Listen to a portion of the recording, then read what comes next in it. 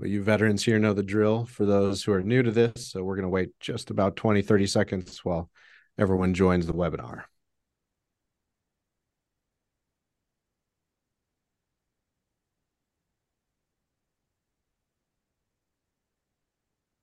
All right. I think we have a quorum, as I like to say. Welcome, everyone, to another virtual briefing of the Claremont Institute. I'm your host of these, Ryan Williams, president of the Claremont Institute, publisher of the Claremont Review books and the American Mind. Very happy to have a friend and also a colleague join us today to discuss the latest developments in diversity, equity, and inclusion, discrimination, as we like to say, the topics of critical race theory and others that have cropped up in the news lately. We're gonna have just some introductory remarks from William Jacobson and Scott Yenner. Let me introduce Bill first. William Jacobson is the clinical professor of law and director of the Securities Law Clinic at Cornell Law School. He's the founder of Legal Insurrection Foundation, and before that, the Legal Insurrection blog or website. They run criticalrace.org, which is a clearinghouse for critical race in education, statistics, reports, and all the rest, and equalprotect.org. Our other guest today is Scott Yenner. He's my colleague at the Claremont Institute. He's our senior director of state coalitions based in Tallahassee. As I like to joke, he's Claremont's Florida man. He's coming to us live from Tallahassee. Scott's normal day job is at Boise State University, where he and his family live in Idaho. But these days he's in Florida at least half the month, working on issues like diversity, equity, inclusion, critical race theory, and all the rest in higher education, and on other topics, both with legislators in Florida, but also with others in places like Texas, Tennessee, North Carolina, Alabama, etc. So thank you both for joining me, gentlemen. And I think, the introductory remarks, we've gotten a lot of questions ahead of time. So I think we'll easily fill this hour by taking questions I've received ahead of time and then people asking questions in the Q&A. If you want to ask a question, just click on Q&A and you can feed it into the queue. But so with that, I think we will start with Bill Jacobson. Thank you so much, Ryan, and thank you for inviting me and having me here. Thank you also to Scott, and thank you to the Claremont Institute, which is so important in protecting our freedoms in this country. They're really a model for little entities like Legal Insurrection Foundation, who aspire to do the great sort of stuff Claremont is doing. So thank you for inviting me to participate in this. So Legal Insurrection Foundation, most people know us through the Legal Insurrection blog, which I started as a solo blog in 2008.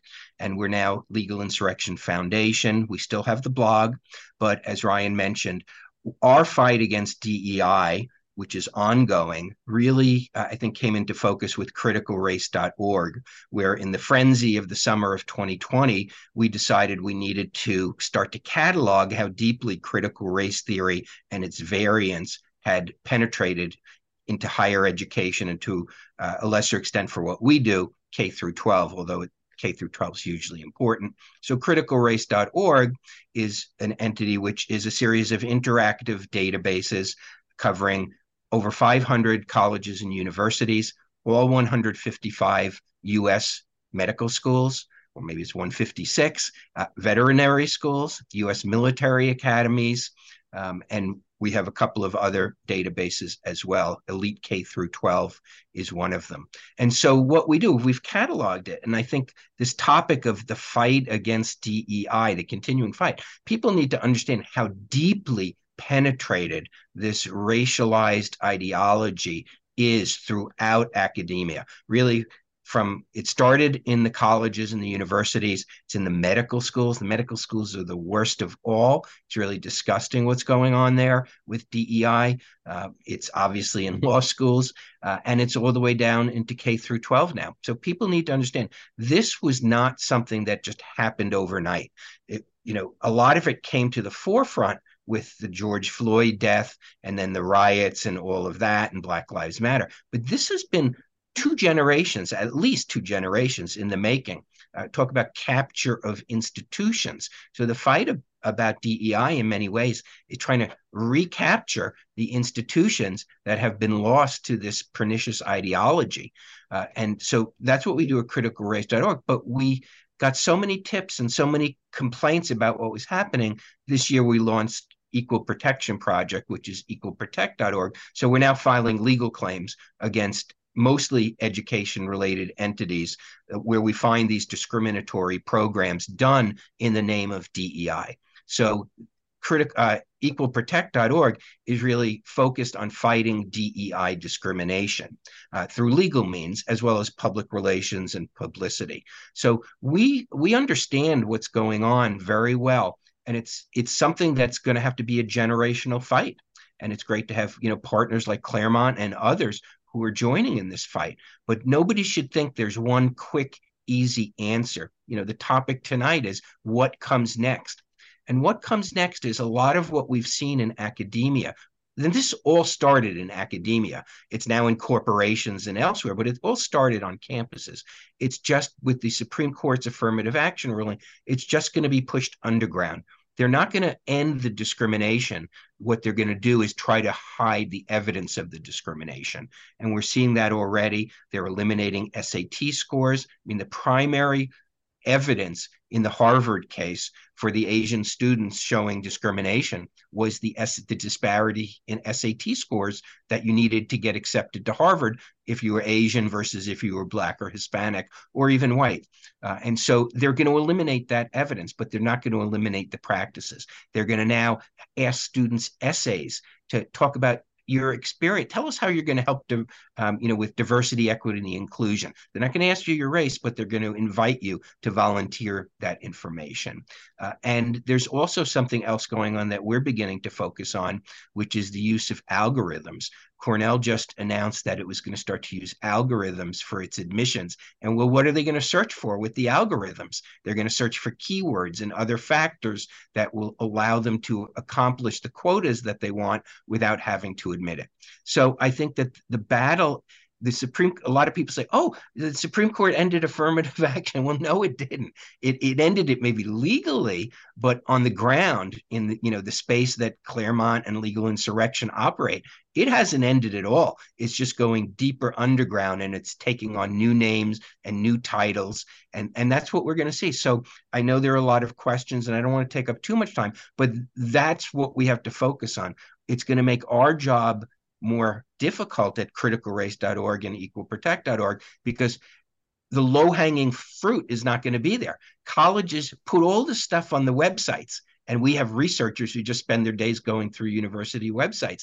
But that's not going to be possible anymore. They're going to take all the stuff down from the websites, and then they're going to pretend that it's not happening. So we're going to have to rely on deeper research, and that's what we're looking forward to in the next fight. And there are many other aspects of that fight, that legislative, et cetera, that I'm sure we'll get into. So thank you for having me on. And, I look forward, along with the others, to answering some of the questions that people have. Thank you, Bill, and thanks for all the great work you all do. Your databases are indispensable. So I encourage everyone to go to criticalrace.org and equalprotect.org. Scott, would you give us the latest from Florida and all your other activities? Yeah. First of all, I think that the people on our side who are skeptical of the diversity, equity, inclusion industry and the way it has corrupted the academy and corporations and the NGO archipelago around the country are coming to see that it has a pretty tight relationship with laws that the United States has passed and interpreted over the last 50 plus years.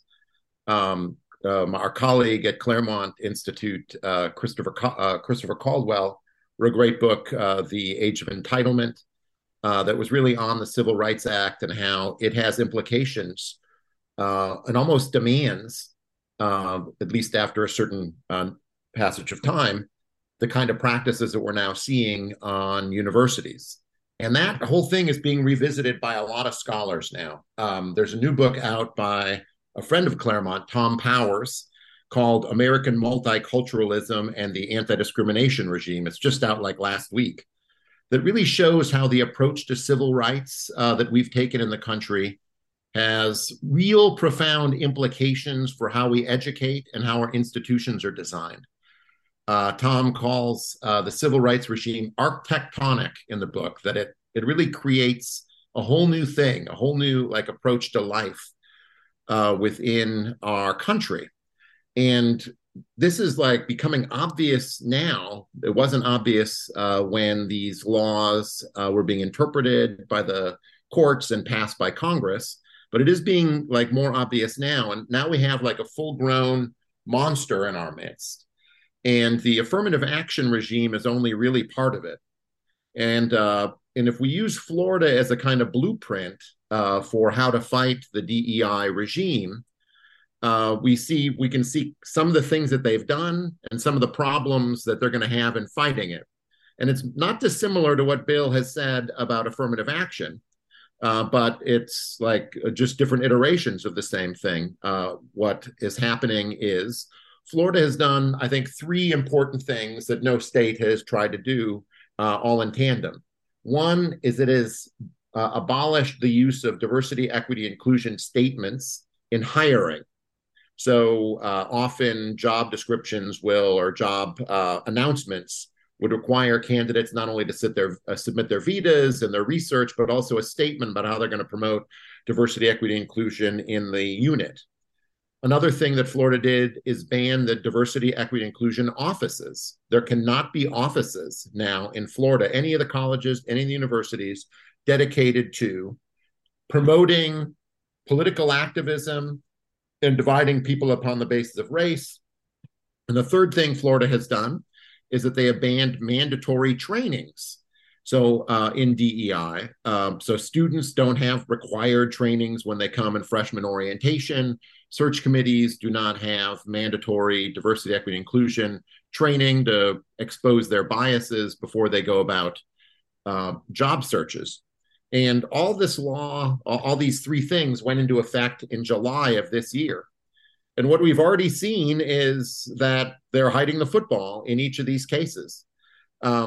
Instead of having diversity, equity, and DEI statements, they're looking for, do the candidates do the diversity work on their vitas? And they use rubrics to evaluate candidates on the basis of diversity, equity, and inclusion.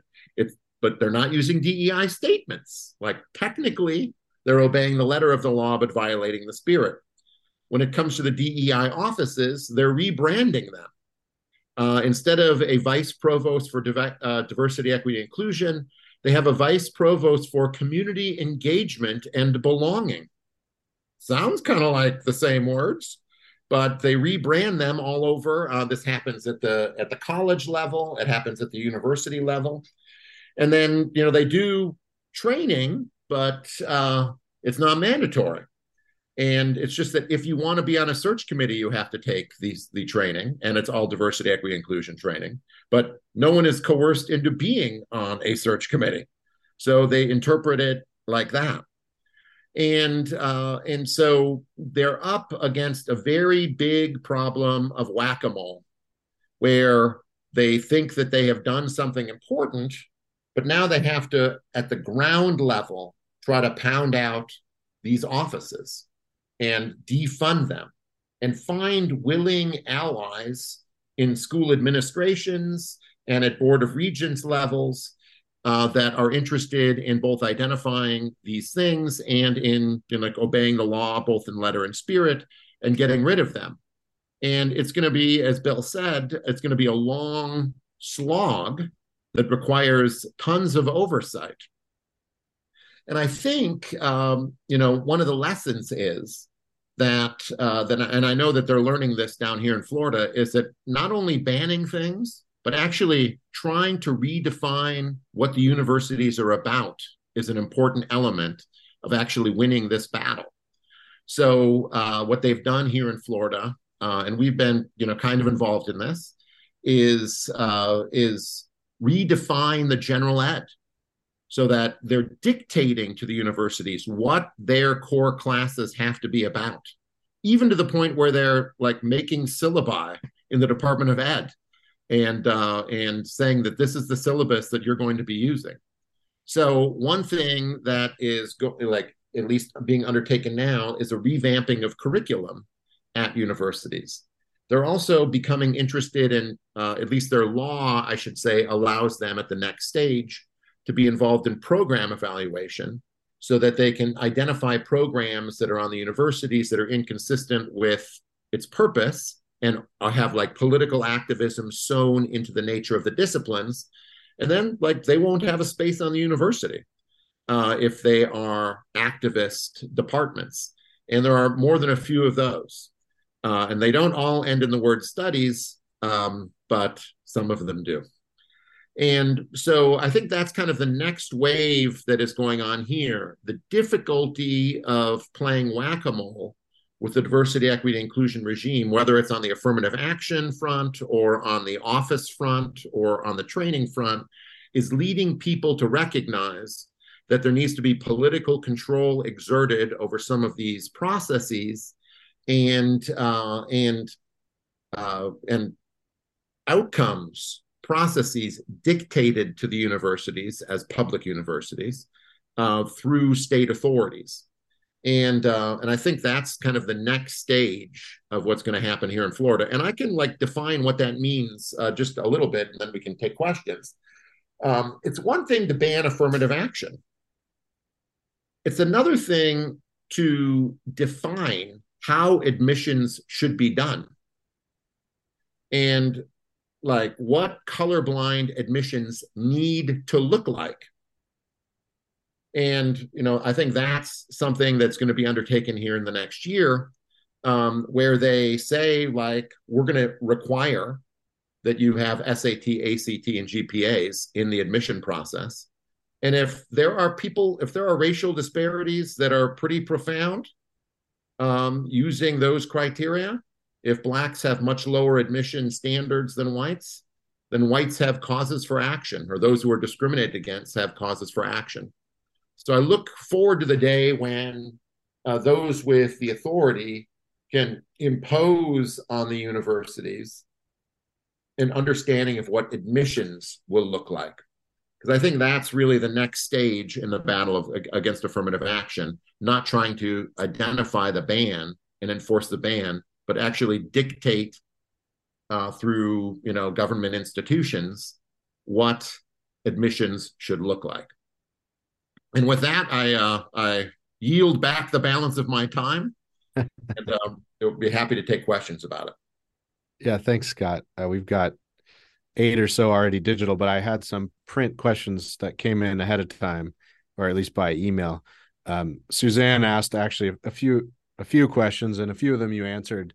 And just to paraphrase, she was wondering how you solve this problem of a lot of these colleges, as you say, hiding the ball, appearing to comport with the letter of law and dismantle some DEI stuff, but really shuffling it off into a different aspect. I think you made the case that you just need to be a lot more positive and proactive about defining a lot of these things and narrowing the avenues through which they can avoid the consequences and the new legislation. But she also asks, I know something you're familiar with, Scott, and Bill might have something to add too, but she writes, I live in Oklahoma, a ruby red state, yet our supermajority of lawmakers do not understand the powerful activism behind DEI. How do we convince legislators of the real harm of it and how to act on it? Well, I mean, I think this is where Bill's work at Legal Insurrection and some of the stuff that we've done in writing reports on what happens in various universities are important. And it's not the only thing that's important.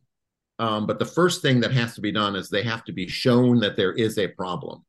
So you can do that by cataloging incidents and policies and curriculum and administrators who are dedicated to these things, and then like try to persuade a majority of legislators to act on it. And last year, and Bill might have better numbers than this. This is according to the Chronicle of Higher Education. There were 40 bills dealing with DEI introduced in 22 different states. So 40 bills, 7 passed. Not a great batting average. And so, I think the first step in convincing red state, including deep red state legislators to act, is to inform, and that, like, if they're not asking the question, then someone outside has to do it. Yeah. Yeah, I think what we have to understand is that this is a cultural fight, not just an operational fight. There is not a culture on campuses of valuing the individual. It's all focused on group identity. And so I think there needs to be a cultural fight as well on campuses to get people to understand that DEI is an ideology. It is not the default position. In fact, historically, it's the opposite of what the American ideal is, which is the individual.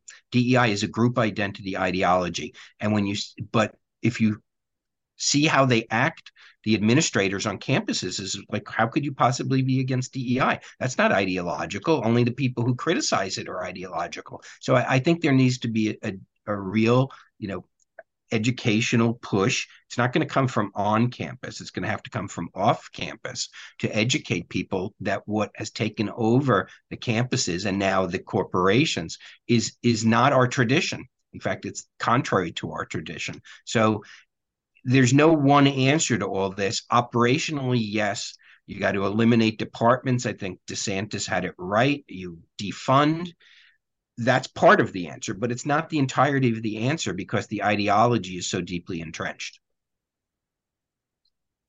Yeah. Have you guys had any, either of you, any sort of a follow-up question from a different questioner? Douglas asks a very related question to what you ended on, Bill, which is, what are some successful educational or rhetorical efforts and responses to people who think that DEI is just the latest noble extension of the civil rights regime? Well, again, it's got to come from off campus, and there has to be. I mean, I have seen some groups do it, but you're up against the power of the university, and I think alumni. I know on many campuses there have been alumni free speech groups formed. I know there's one at Cornell, which I think it's had a significant impact. So it's an all hands on deck sort of thing. The parents need to get involved. And long before you ship your kid off to college, and the alumni need to get involved. The one people you cannot count on to diversify the viewpoint on campuses are the faculty or the administrators. They are 100% on board with this, almost every place, at least every place that I've seen. And so I think from all angles, you have to try to educate kids to the fact that group identity is not the answer, but there's no one program that can do that. Yeah, one of the things that we have done in our reports is try to show people that, like, what they say diversity means and then what diversity really means. And, they say diversity is equal opportunity for all or something like that. And what it really ends up meaning is fewer of the, like, disfavored groups on campus. The NBA, they say, is the most diverse sports league. And what that ends up meaning is, like, it's mostly minorities and fewer whites. And it gets more diverse every year if there are fewer. Like, it's harsh to say these things, but that's what diversity really means, like, operationally. What does equity mean? Well, they say everyone gets a chance. That's what it means. What it really means is equal outcomes. The percentage of Blacks or women in the population is equal to the percentage of Blacks or women in your college or in your discipline or at the university. So, like, trying to educate people to be skeptical of the high ideals, so-called, that are represented in the DEI regime, and seeing them for the group identity and the extensions of tyrannical control that they end up requiring, is, like, I think, the politically indispensable thing and the culturally indispensable thing for fighting it. Yeah, I have one more very practical question from the emails, and then we'll get to the digital questions here. Shane asks, he says he's just started teaching at a community college in Colorado, and he needs to do all this DEI training, and wonders if there's any way to plausibly push back against what is essentially an indoctrination program, or if there are any resources out there that could help him figure out how to navigate that problem or that thicket. Yeah, I mean, I think there are some groups fighting those battles. They're really, in many ways, free speech battles, particularly if you're at a public university. And so, uh, but there's a personal price to be paid. As somebody who's come under those sort of attacks, I never criticize somebody who makes the choice not to speak out, because you could lose your job. It would be hard to get rehired. So I totally understand that. But if you're not willing to push back, then, maybe find other ways, get involved in groups that you can help out at, support groups that are doing this work, but don't just do nothing. Do what your comfort level is. And, I never forget that, a lot of people don't have the option of speaking out at work. And that's, a real problem. So in terms of refusing to take the DEI test or refusing to attend the struggle sessions, I think that's a personal option. I don't say you shouldn't, but you should at least understand that there can be career consequences to that. And each person needs to decide whether they're willing to take that risk or not. Yeah, and I just want to operationalize something that Bill said. The line that can't be crossed in these trainings is the doctrine of what they call coerced speech, where you are forced to say you believe something that is not like what you believe. And I had like a training at Boise State where at the end we had to sign a pledge to adhere to the policies that they were putting forward in this training. And I like took snapshots of it. I sent it to the person who's in charge of HR. And I said, this is coerced speech. Like, I'll listen to your training, but at the end of the day, I'm not going to like pledge anything about it. And they immediately said, you are now exempt from training for 7 years. Like, all victory. And I think I'll never be taking that training again because they're kind of worried about me being able to record it, which I did, of course, and publicized it, and showed it to the state board and showed it to the legislature. But I totally agree with what Bill said. Like, I'm a tenured professor. I can lose my job too. I mean, but the chances are less likely, and everyone should make their own decision. And there's no reason to run alone at a machine gun nest that's pointed at you.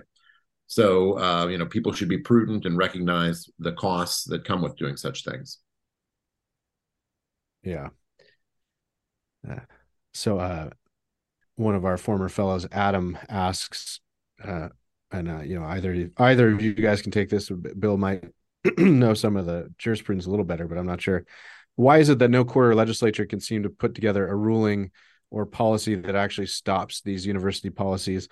Obviously, the universities are looking for loopholes, but it often seems that the rulings, Supreme Court, or policies, SB 17 in Texas, are deliberately crafted to have loopholes. Well, the Supreme Court decision in the Students for Fair Admissions case, the Harvard case, you're reading through and it's like, this is great, this is great, this is wonderful. And then there's one sentence thrown in there. It might even be in the last paragraph or the second to last paragraph, which says, but of course, nothing, here prevents, schools from taking into account students' personal experiences with race and with racism by essays or similar things. I'm paraphrasing what they said. And the schools have just driven a truck right through that little loophole, that little opening. And all the schools now are beginning to ask essays. They don't say in the essay, tell us what your race is, but they say in the essay things like, well, if you have had a particular experience with racism, feel free to tell us about it. If you feel you would add to diversity, equity, and inclusion being one of the values of our university, please tell us how you would help add to that value. I'm paraphrasing a question that Cornell is now going to start asking its applicants. It was just announced a few days ago as part of a report that they adopted. And I think I've paraphrased it pretty accurately. So, talk about, yes, things being written, and then there's a loophole. That Supreme Court decision is a massive loophole that the colleges, Harvard, in a very smug way, immediately, like within minutes, tweeted out that that sentence from the Supreme Court decision and said, oh, by all means, we will follow what the Supreme Court wants us to do. Again, I'm paraphrasing. So yeah, it's very, very frustrating that you can't just get a clean piece of legislation or a clean judicial decision. And that's why, great decision by the Supreme Court, but they left that opening. It's very frustrating.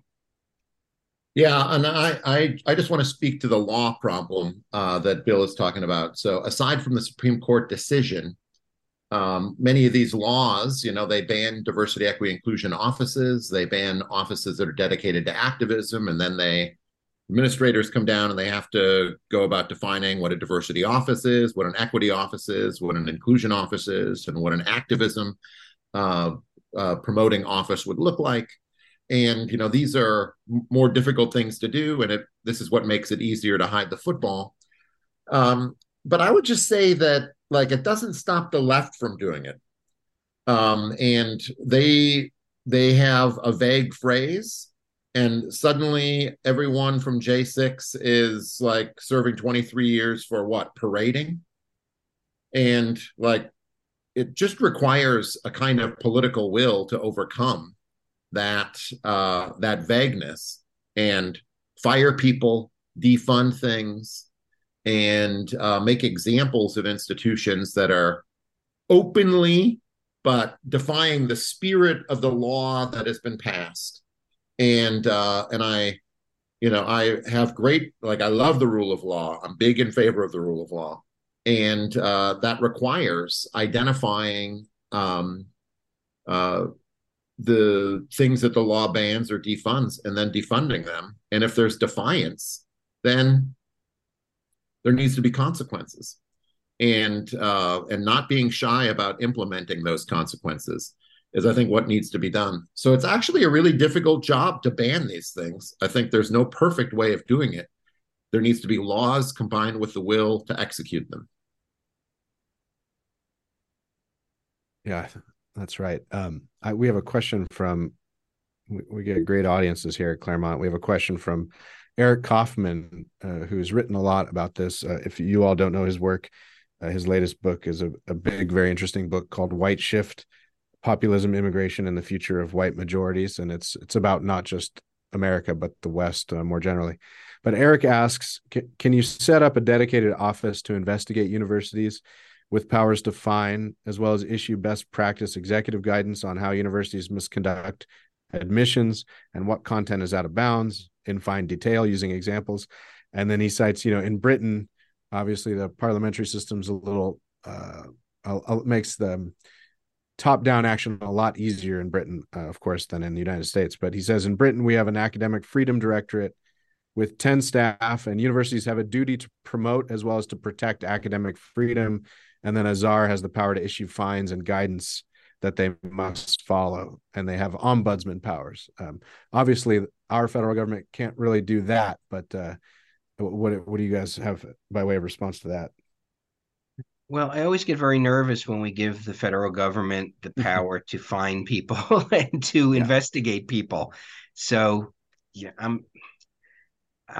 it's a frustrating situation we're in, because on the one hand, we want academic freedom, we want free speech, but we're also facing a situation where that's been completely abused throughout academia and increasingly in cultural institutions, social media, et cetera. So it's a tough situation. So I would prefer that there not be a government, certainly at the federal level, investigative unit to decide what is acceptable conduct. I mean, to some extent, we do have the U.S. Department of Education, so they can investigate, but they should really only be investigating violations of law, not best practices and things like that.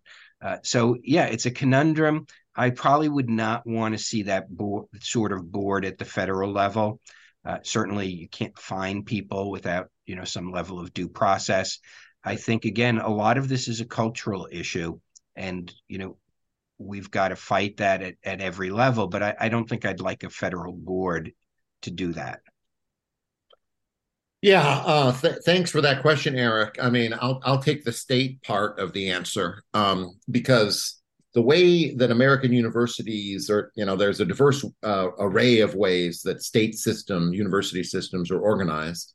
Here in Florida, for instance, each university has a board of trustees. And the board of trustees can do exactly what you're saying. And they are, in some cases, doing exactly what you're saying. They're acting as that third party. There is a tip line and for violations that end up being reported to the trustees. The thing that makes that work is that they have been very intentional over the last 5 years about their appointments to the board of trustees. So they put people who are allies, who are interested in promoting Governor DeSantis's agenda into these spots, so that they often have pretty responsible people who are on board with the program, the spirit of the program, implementing the oversight of the institutions.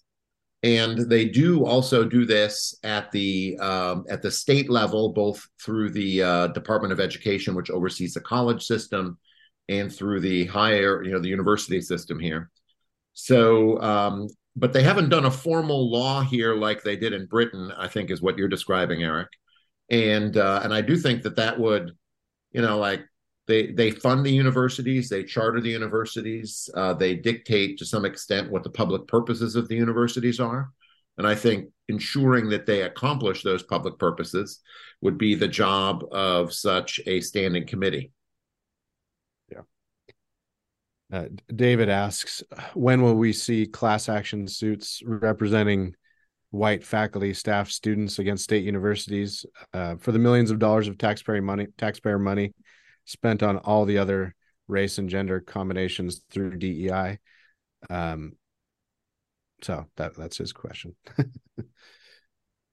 Yeah, I'm not sure what the legal claim would be there. The spending of money for something you don't like doesn't necessarily give you a claim to that money. So I think you would have to show some level of discrimination. And that's, what a lot of the claims that we have filed is where you have like a scholarship or a summer internship only open to non-whites. We found one program that was open only to whites, and we filed a claim about that. So we'll file a claim about any discrimination, but I don't think the mere funding of some things versus other things is going to give rise to a claim. But if you find a specific program that does it, you can file a claim over that. Yeah. The spirit of the question is good in the sense that I think whether it's this or probably even more relevant, this sort of trans madness, especially with kids and a lot of people who regret having surgery at 16, et cetera, getting the trial bar involved and marrying the incentive to make money for lawyers along with the vindication of rights and or the raising the cost of these sorts of abuses, I think would be welcome, as much as of course trial attorneys are bad in other ways. So it's an interesting solution. But as you said, Bill, maybe not immediately apparent how the class would form or argue for damages. Mark Bauerlein asks, what are the prospects for pressuring governors in solid red states to copy Florida's example? I think probably pretty good. What do you think, Scott? Yeah, I mean, I think that's one of the reasons that Texas got into the banning of DEI offices. I mean, before I mentioned that there were 40 bills in 22 states and 7 of them passed. And but that means that bills were introduced in really ruby red states like Oklahoma and Ohio and Iowa and North Dakota and South Carolina and Alabama, and didn't even get to the floor in some of those cases, and certainly didn't get to a governor's desk for it to be signed. So, the question is how to overcome, we'll call it the complacency in those particular states to begin acting politically against this monster that they are funding, and knowing that it's going to be a long fight, and there's limits to what can be accomplished because of what the national government is foisting upon the states. And so what the prospects are, I think they're better every year. And Governor DeSantis' success, his resounding reelection, hopefully will show people the avenue toward popular rule on these matters. I mean, one thing to understand, there's this huge divide developing in the country, even more so than it has been in the past, where the blue states are moving in the wrong direction and the red states are moving in the correct direction. So New York State University system, State University of New York, SUNY, this year for the first time introduced mandatory for all freshmen. This is a huge system. There's like 30 campuses or something, maybe more, of, I forget what they call it, but basically a DEI course. They may have some other name for it, but that's now mandatory. So as Florida and a few other states are trying to eliminate that, the blue states are getting even more heavily into it on the campuses. And that presents a choice. If you want your kid, or if you're a student and you don't want all that nonsense, go to college in Florida or Texas or someplace else. I mean, you'll find it there, as Scott has indicated, but it's not going to be as open and as blatant and as abusive. Or come to New York, come to the SUNY schools, come to any of a number of schools in New England, and you can get all of it that you want. And I think people need to start making those choices and understanding that there are choices to be made.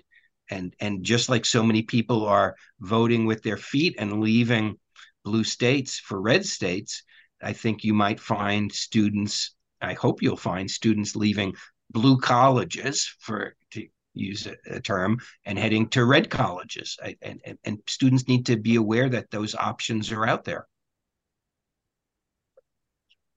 I'm going to combine a couple questions in the interest of time, one from Jonathan and one from Paul. And the questions they're very related. One is, what's the pushback like so far, and how do we foresee it moving forward against a lot of these efforts in places like Florida from organizations like the Foundation for Individual Rights and Education, Libertarian Free Speech Group, for lack of a better description.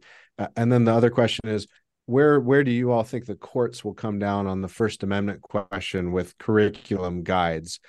Florida, had backed away from a few of their more aggressive legislative efforts because they were worried about possible court challenges. What do you guys think of those two related questions? Yeah, well, I think people, legislation, I don't think you can merely look at the number of bills, because some of them are very poorly drafted. Some of them may have been spiked not because people got weak need, but substantively, but because they may have gotten opinions. This is not going to hold up. And it's the worst thing we can do is pass bad, poorly worded legislation that gets thrown out, because then you've handed the other side a victory. So I think, that is part of the problem, that particularly when it comes to First Amendment rights and things like that, we have to be very, very careful to only propose things that you can never be certain, but have a high degree of confidence will survive court challenge. Yeah, and I think the thing that is most likely to survive court challenge is the attempt by state systems of education to dictate what's in the general ed, what acceptable majors are on universities, what degrees will be granted on the universities, what won't be granted on the universities. It's when they kind of go after things that are closer to what academic freedom or classroom freedom is. So the one Florida law I think that will be enjoined and not enforced is called the Stop Woke Act, which has been okayed in the K through 12. And what the Stop Woke Act, the part that's been enjoined, does is it prevents the teaching of so-called divisive concepts as truth. So that white people have a particular nature, that black people have a particular nature. That cannot be done in K through 12 education because it's called government speech. But they have enjoined that law in higher ed. Like, they're not enforcing it right now, and I don't know that they expect to win. I don't know what the contours of the law and the draws that they're going to get in appeals courts and such, how that lines up. But when FIRE and other libertarian groups complain that the state is putting forward standards for what the general ed is going to be, I think they are misunderstanding the purpose of state government, and they're kind of falling for a mid-century American idea that we just teach people how to think, not what to think. And we're always teaching people what to think, and the state should weigh in on the question of that by having standards for general ed that aren't purely formal but actually have substantive content. We have I'm going to combine a couple other questions into this simplified one, which is how in Florida or elsewhere, Scott or Bill, how has the federal civil rights bureaucracy started to go after some of this stuff as you all have observed it? I haven't seen very much of it. I think Office of Civil Rights for the U.S. Department of Education has been okay in some of their evaluations of complaints that have been filed. Obviously, it's fact dependent. So I think they've mostly played it straight. I mean, they're very slow moving, but I think they have. But I've not seen any effort by any of the massive agencies devoted towards eliminating discrimination to eliminate what we refer to as DEI discrimination. And that's up to, if we ever get another Republican president in our lifetime, that's up to that president to make sure he puts the rules in place, because executive orders can be tossed out on a whim with another executive order, but a rule has to go through a rulemaking process, and it's very time consuming. And certainly the Biden administration has spent now approaching 3 years trying to rewrite rules, and sometimes they're successful, sometimes they're not, but it's a long process. So you need to do it the right way. You need to have the right people in place from day one, not 18 months into your administration, and you've got to put those policies in place that have some level of permanency, as well as legislation, obviously. Can I do a presenter trick here, Ryan, and answer a different question? Am I allowed to do this? Sure.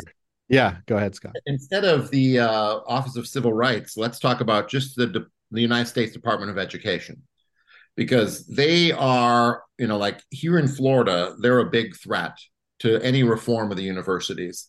And they do it like this. The United States Department of Education farms out the job of accrediting universities to some of these very big accreditors. There are 6 or 7 around the country. And you cannot get federal funds for student loans unless you're approved, your university is approved by some federally approved accreditor. And what the Department of Education does is it uses the accreditors to try to limit the reforms that states are imposing, state governments are using to govern their systems. And that Florida has 3 lawsuits or 3 approaches to the accreditation problem. But right now, they have been trying to change accreditors to ones that will allow the reforms that they have in mind. And the Department of Education has said, like, you can't change accreditors or you'll lose your Title IV, your student loan funds. So it may not be the Office of Civil Rights right now that is putting a kibosh on what states are doing, but it is the federal bureaucracy operating under orders of the Biden administration that is limiting the freedom of states to govern their own institutions.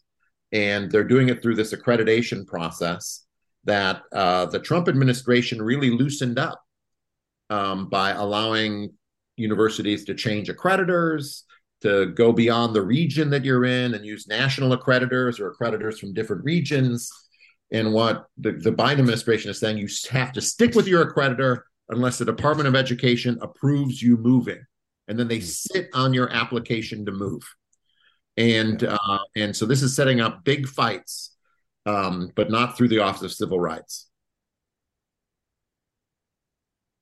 Yeah, that's interesting. Jonathan had a follow-up on Eric Kaufman's question.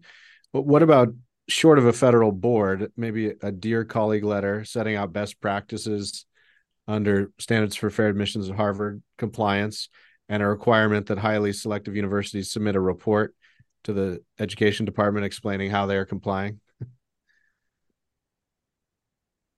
Yeah, these Dear Colleague letters were used with great effect, particularly by the Obama administration. And so you have to control the federal government, you have to the executive branch.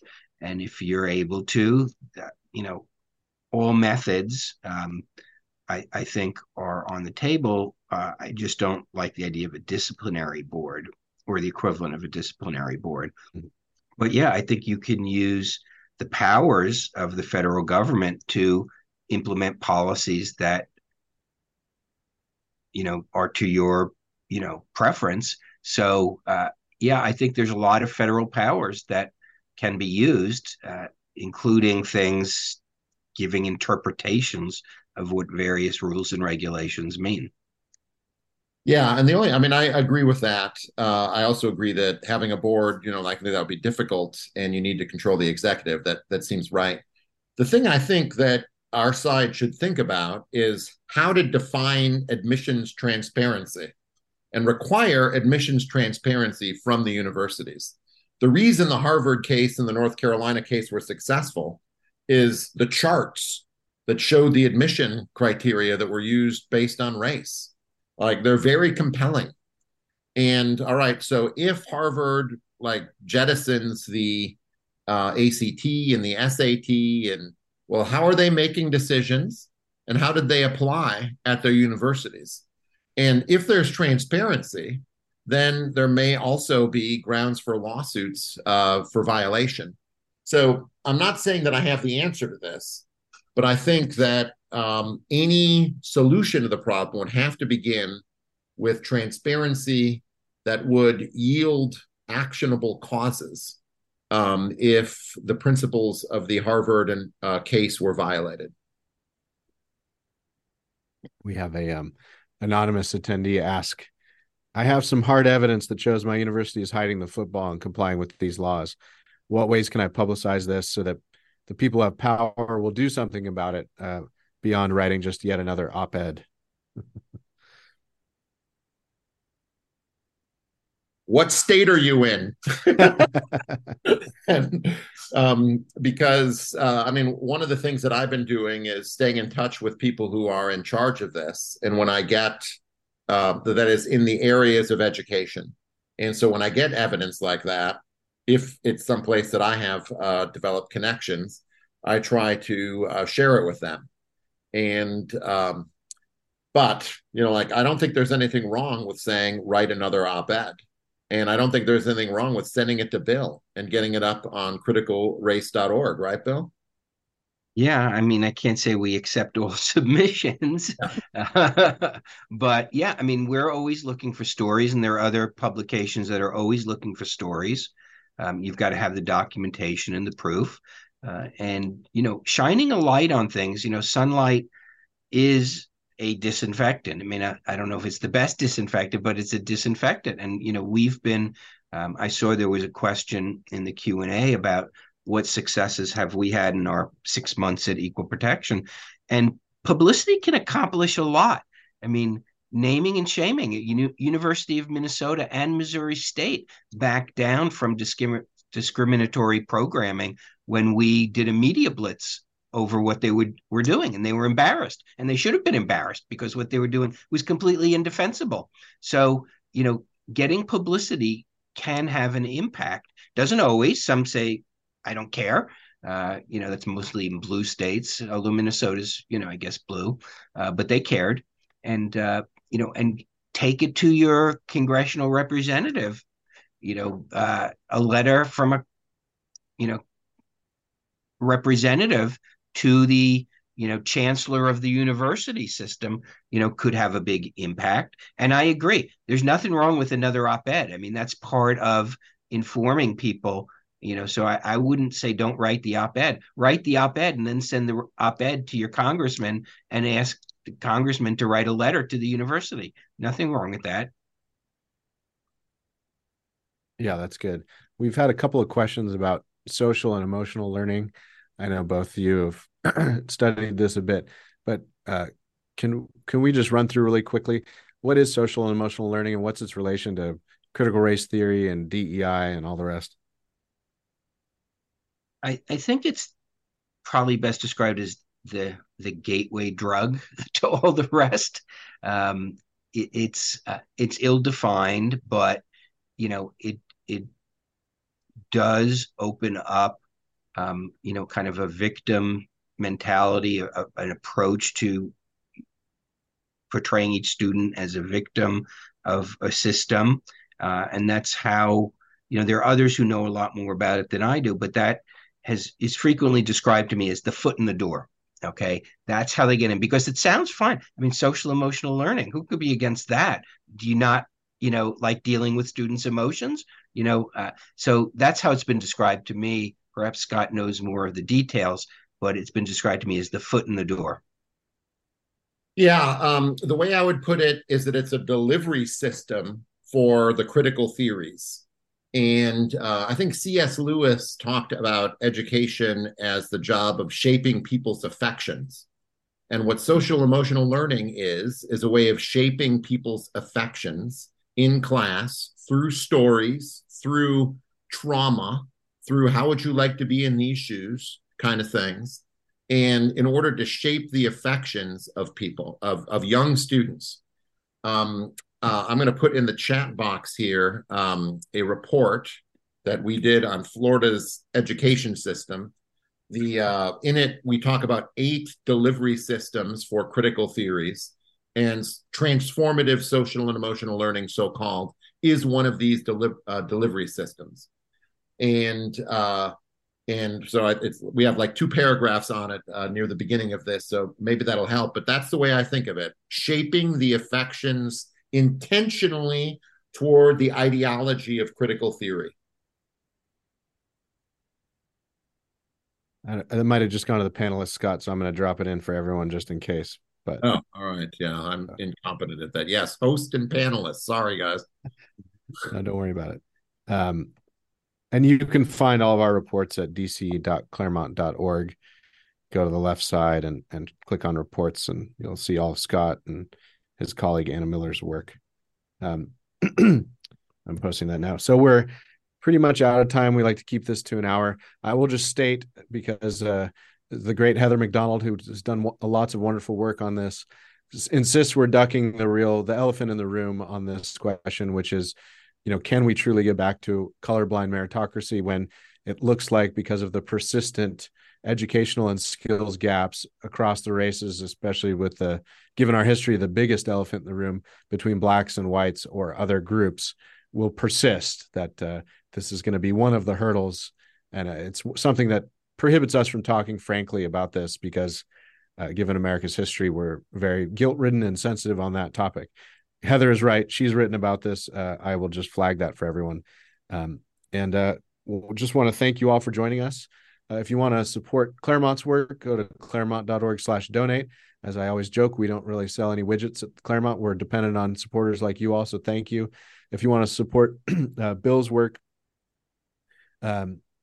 go to legalinsurrection.com. It has a foundation and a C3 there to support their work, and check out all of our studies on these topics at dc.claremont.org, or in Bill's case, criticalrace.org or equalprotect.org. So thank you, Scott, and thank you, Bill. And I hope everyone enjoyed this. You'll get a follow-up email where if you'd like a recording of this video, we're happy to provide it. These are mostly insider videos for supporters of Claremont and friends. We don't really post them publicly, so we just ask that you share them with friends and family, but don't share them on Twitter. We like to preserve this somewhat bespoke experience for all the people that help us make this work possible. So thank you, Bill, and thank you, Scott, and thank you all for joining. Have a good evening. Take care. Thanks. Bye.